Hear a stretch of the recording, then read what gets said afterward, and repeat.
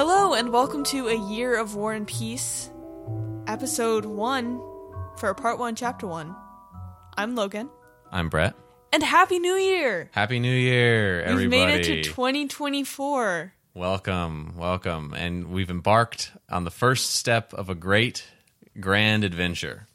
Oh boy. The first, a journey of 1,000 miles. A journey of 361 days. That's a long journey. Oh, also, I just wanted to give a Notes app apology for my British accent last episode.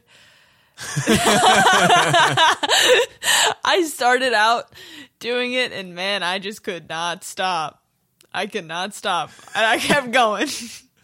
Hey, man. You gotta do what you gotta do. It happens to the best of us. I mean, these freaks are speaking like four different languages a chapter. They do. So. They're very fluent. They're overly fluent. They're a little too fluent. Some of them aren't. It's noted when they are. Okay, we'll get into that. Because that's actually something I picked up on. So this is chapter 1, starting off pretty simply, 2 characters, pretty easy to keep track of. Easy. Anna Pavlovna is sick in the city of Petersburg, and she has Prince Vasily over for brunch. Yeah, it says at the start she's ill, and so she was inviting people over to be hey. Oh, yeah. To come entertain a poor ill woman, poor ill maid. Okay, gonna be so real. If a sick woman invited me over to her house, I just don't think I would go. You would lose so much Petersburg aristocratic. Okay, but they have not lived through COVID-19. They've not lived through coronavirus. That is true. I'm sure they had worse. They might have things had the going Black on. Death, but they did not have the coronavirus. So. So she invites them over. They talk about politics. They talk about family. Talk about some drama. I told you the first chapter is about the girlies gabbing. They spill. So Logan, this is your first chapter of War and Peace. What are your initial thoughts? Everyone just hates themselves and their lives. Hey man, not a lot. No, the more things change, crazy. The more things stay the same. The thing that perhaps confused me the most was Anna's relationship to Vasily. I was just so confused by why these two people would be interacting, and then was reminded of socialites and the fact that people were just socialites, and that was how they were connected. It's a big industry in this influencers book. of early 20th century Russia. Right. There are many people in this book whose entire job and livelihood, it seems to be, is based on just having soirees and parties and talking to people and being entertaining. She's also kind of mean to him. Anna's really mean to Vasily. She has this awesome line where she's like, "If you weren't a father, I could find no fault in you." And I was like, "Whoa, that was out of pocket." But Vasily's on the same page with her on that. No, he agrees. I think he just hates his kids. So yeah, should we get into that? Sure. What do you think about the mention of Vasily's 3 children? All right, so just to break it down in terms of character, we have, obviously, Anna Pavlovna. Pavlovna. I'm struggling with these names. One thing about me is if I read a name, I cannot, in my brain, transfer it to be said out loud. So that is I'm just going to refer to people by their first name. Okay. Well, Anna Pavlovna, her full name is Anna Pavlovna Scherer. Sure. I don't know. Anna Scherer. I can do that. Anna Scherer. So Anna is a socialite who has invited Prince Vasily to her party because she's sick. Indeed. And Prince Vasily has 3 kids. He has Anatole, who is a scoundrel. Is the problem child. He's a rat. He seems to be the problem child. He is. The other 2 are darlings. I don't know about the Hippolyte. Hippolyte, dude, that one's gonna trip me up. Hippolyte gives me a little creepy vibe. And then Helene is his daughter, who is the darling. Mm-hmm. She can do no wrong. And Anna is also a close confidant of the Empress, Maria Fedorovna. Fyodorovna. Okay, come on pronunciation. I don't think that was actually very good. I don't know. And then also in this chapter, we find out that she is in some sort of contact with / knows Prince Bolkonsky, who she recommends to Vasily to marry off his problem child to Bolkonsky's daughter. Indeed. Who remains unnamed in this chapter. His problem child, Anatole. She says, get him a good little bride, get him a good little wife in Princess Bolkonsky, who I don't think we'll meet for a while, actually. Unless she's at this party, I don't know when she's showing up. I don't think she shows up for a while. But yeah, it's a pretty simple opening chapter, fairly. I mean, the opening, what do you think of the opening, like, paragraph? Like the very first page? Because I remember when I was looking into reading War and Peace, everyone's like, it's a great, amazing book with one of the worst opening lines, like, ever. Well, Prince, Genoa, and Lucca are now nothing more than estates taken over by the Bonaparte family. You just cut into the middle of this, like, a highly political, historical discussion. It was very interesting. And she, like, hates Napoleon. A lot of people do. A lot of people do. Well, they all do. But she's like going out of her way to talk mad crap about this guy. Yeah. Well, and so for a little bit of historical, I was about to ask you, should we establish some historical background? I was going to ask what area or like what part of Napoleon's conquests is he in? So yeah, so I don't want to get too into it because I could talk way too long about this period of history. But the basic outline is that the French Revolution just happened. Well, not just, but a little while ago. So the peasants killed the Bourbon dynasty, the king, and all the other monarchies in Europe are like, "Uh-oh, this is bad news." Because what if our peasants get that idea? We don't want the idea of that to spread. I'm pretty sure the peasants already have the idea. Well, they haven't been doing it so far. So as long as they aren't doing it, then that's fine. So they all go to war with France. Revolutionary France fights a bunch of wars, and in the wars, Napoleon Bonaparte rises up as a war hero, as a great general. Dude, he hears the people sing. Yes, he does. He does. Leads them to a bunch of victories, and then launches a coup against the French Directory, the government, and establishes himself first consul of France. And he I think this takes place and starts in July 1804.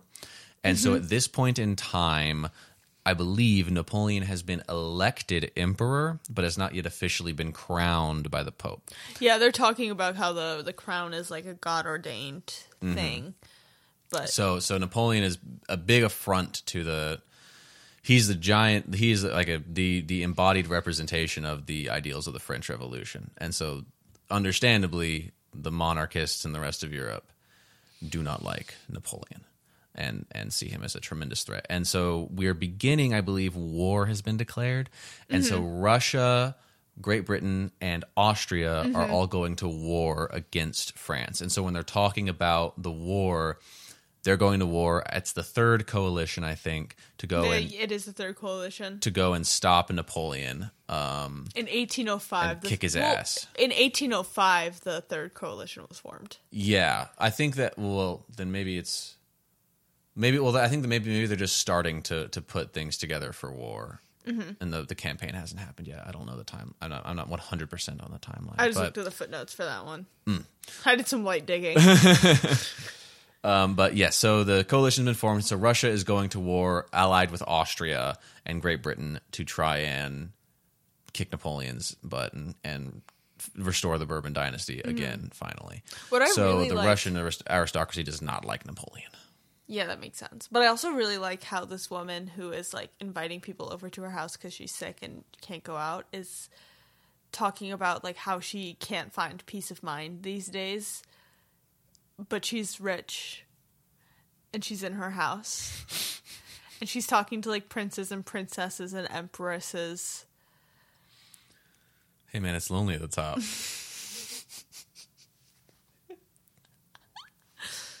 That is one of the things people talk about in War and Peace is some of the like social blind spots that Tolstoy sometimes has. Yeah.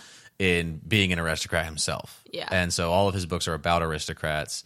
and you get the occasional glimpse of the lower classes, but often very much through an aristocrat's lens. It almost works in like an ironic way. Yeah. Which is I feel almost not how it was intended to be written. No. Which is interesting.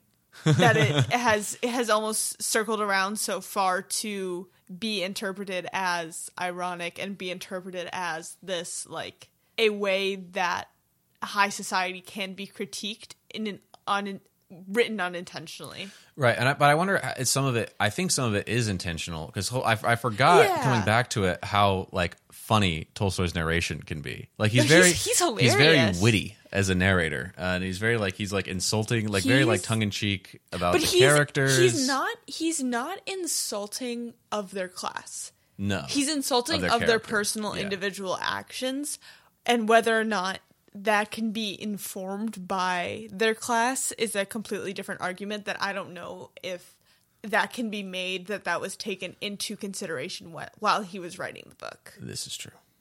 We won't be able to crack open his brain and ask. No. Well, maybe. I'll go find him.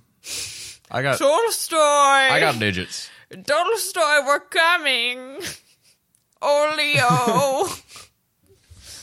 Do you have anything else that comes to mind that you want to that this first chapter brings up? I mean, they're short chapters. There's not always a ton to talk about. There was just, let's see, because I have my notes written.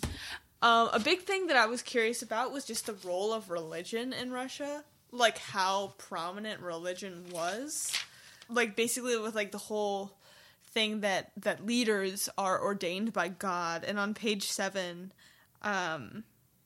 Anna says that she puts her faith in God and the noble calling of our beloved emperor, that he'll be the savior of Europe. I mean, I'm not an expert on Russian religion, but come on, I know, man. I'm sorry. I would assume that a lot of that is hearkening back to the divine right of kings, the idea that the monarchs were divinely ordained to rule over this land, which is again a thing that Napoleon is very much, a symbol of opposition to. You're giggling. What is giggle? I just reread the line where, sorry, this has nothing to do with what we were talking about, but where Anna is like, I often think that that good fortune in life is sometimes distributed most unfairly. Why has fate given you 2 such splendid children? I don't include Anatole, your youngest. I don't like him. Which I thought Anatole was the middle child. I did not think that he was youngest by the way that they described Helene. Hey, man. He's a little rascal. I thought that she was like an 8, like 8. No, I thought she was like a child. She's a young woman.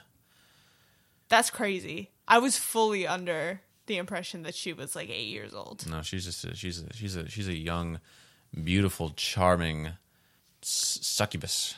Wow. Rawr. I do not know how I feel about the fact that you just used that word. You'll see. Oh. I don't know if there's much else to talk about for this chapter. I think that it's a little gossiping. Yeah. I think one thing interesting is the in regards to the opening is the fact that this is a book that opens about Russians talking about the historical events that are happening at the time. Yeah. Because I think it seems maybe kind of random reading it out of context at the beginning here, but this book is and will be very much about history and about Napoleon and about this period of history. And so I think it's interesting that it starts with contemporary Russians talking about the events that, especially in the back half of the book, once we get to July and August and September, will will be very, very, very forward and relevant and present in the book. I do want to bring up Bolkonsky's other child, Andrei, and his wife, Liza, who we did not mention in our character breakdown, because Liza is the mode through which Anna is going to get Andrei to talk to Maria about possibly marrying Anatole. Yes, so we'll meet the Bolkonskys shortly. Very shortly. But the important thing at the end of this chapter is that Anna Pavlovna suggests to Prince Vasily that he marry Anatole to Princess Bolkonsky because her father is an old miser who lives in the forest and she's unmarried. And Lisa or Liza Bolkonsky will be coming to the party later tonight. A different Bolkonsky, the wife of Andre. Maria, not the related princess's by blood. sister, will be coming to the party, and she's going to talk to her to try and to woo her to suggest Anatole's marriage to the princess. There are a lot of princesses and princes in this. Lots. Get used to it. Lots. We'll talk about Russian names probably next chapter when we get a lot more of them showing up. Yeah. But I think that's all. Yeah. For this one. I think that's all. I do have a, as we said in our opening episode, that we were going to rank characters. Yes. Unfortunately, we only have 2 characters to rank this chapter. We do. Actually, I'll throw in a third for you. Oh. For your question. Oh my. Because you can't really rank 2 people. Well, you could. Yeah. But it's boring. So we're going to play Wed, Bed, Behead with Anna, Vasily, Okay. and Napoleon. Okay. I know you're going to bed Napoleon. I don't know. I might wed Napoleon. Get some. He's short enough. He's the richest. He's the richest out of the 3. So I'll be getting the most in the marriage. Most bang for your buck. Yeah, I might wed Napoleon. I'll bed Anna and behead Vasily. Yeah, I can catch that vibe. I'll keep my thoughts to myself, but I can catch that vibe. Okay. Well, all right. That's chapter 1, our first step on this journey. Join us tomorrow for, guess what? Chapter 2. You never guess that one. Where Anna Pavlovna's soiree will begin, and we'll meet some more of our principal characters. I think I'm just gonna, one day we're gonna upload a chapter and it's just gonna be like the end of the book. Like 3 weeks from now. We should just throw it out of order. Yeah, we should read it all and randomize the chapters. We should read it. We should read it in reverse.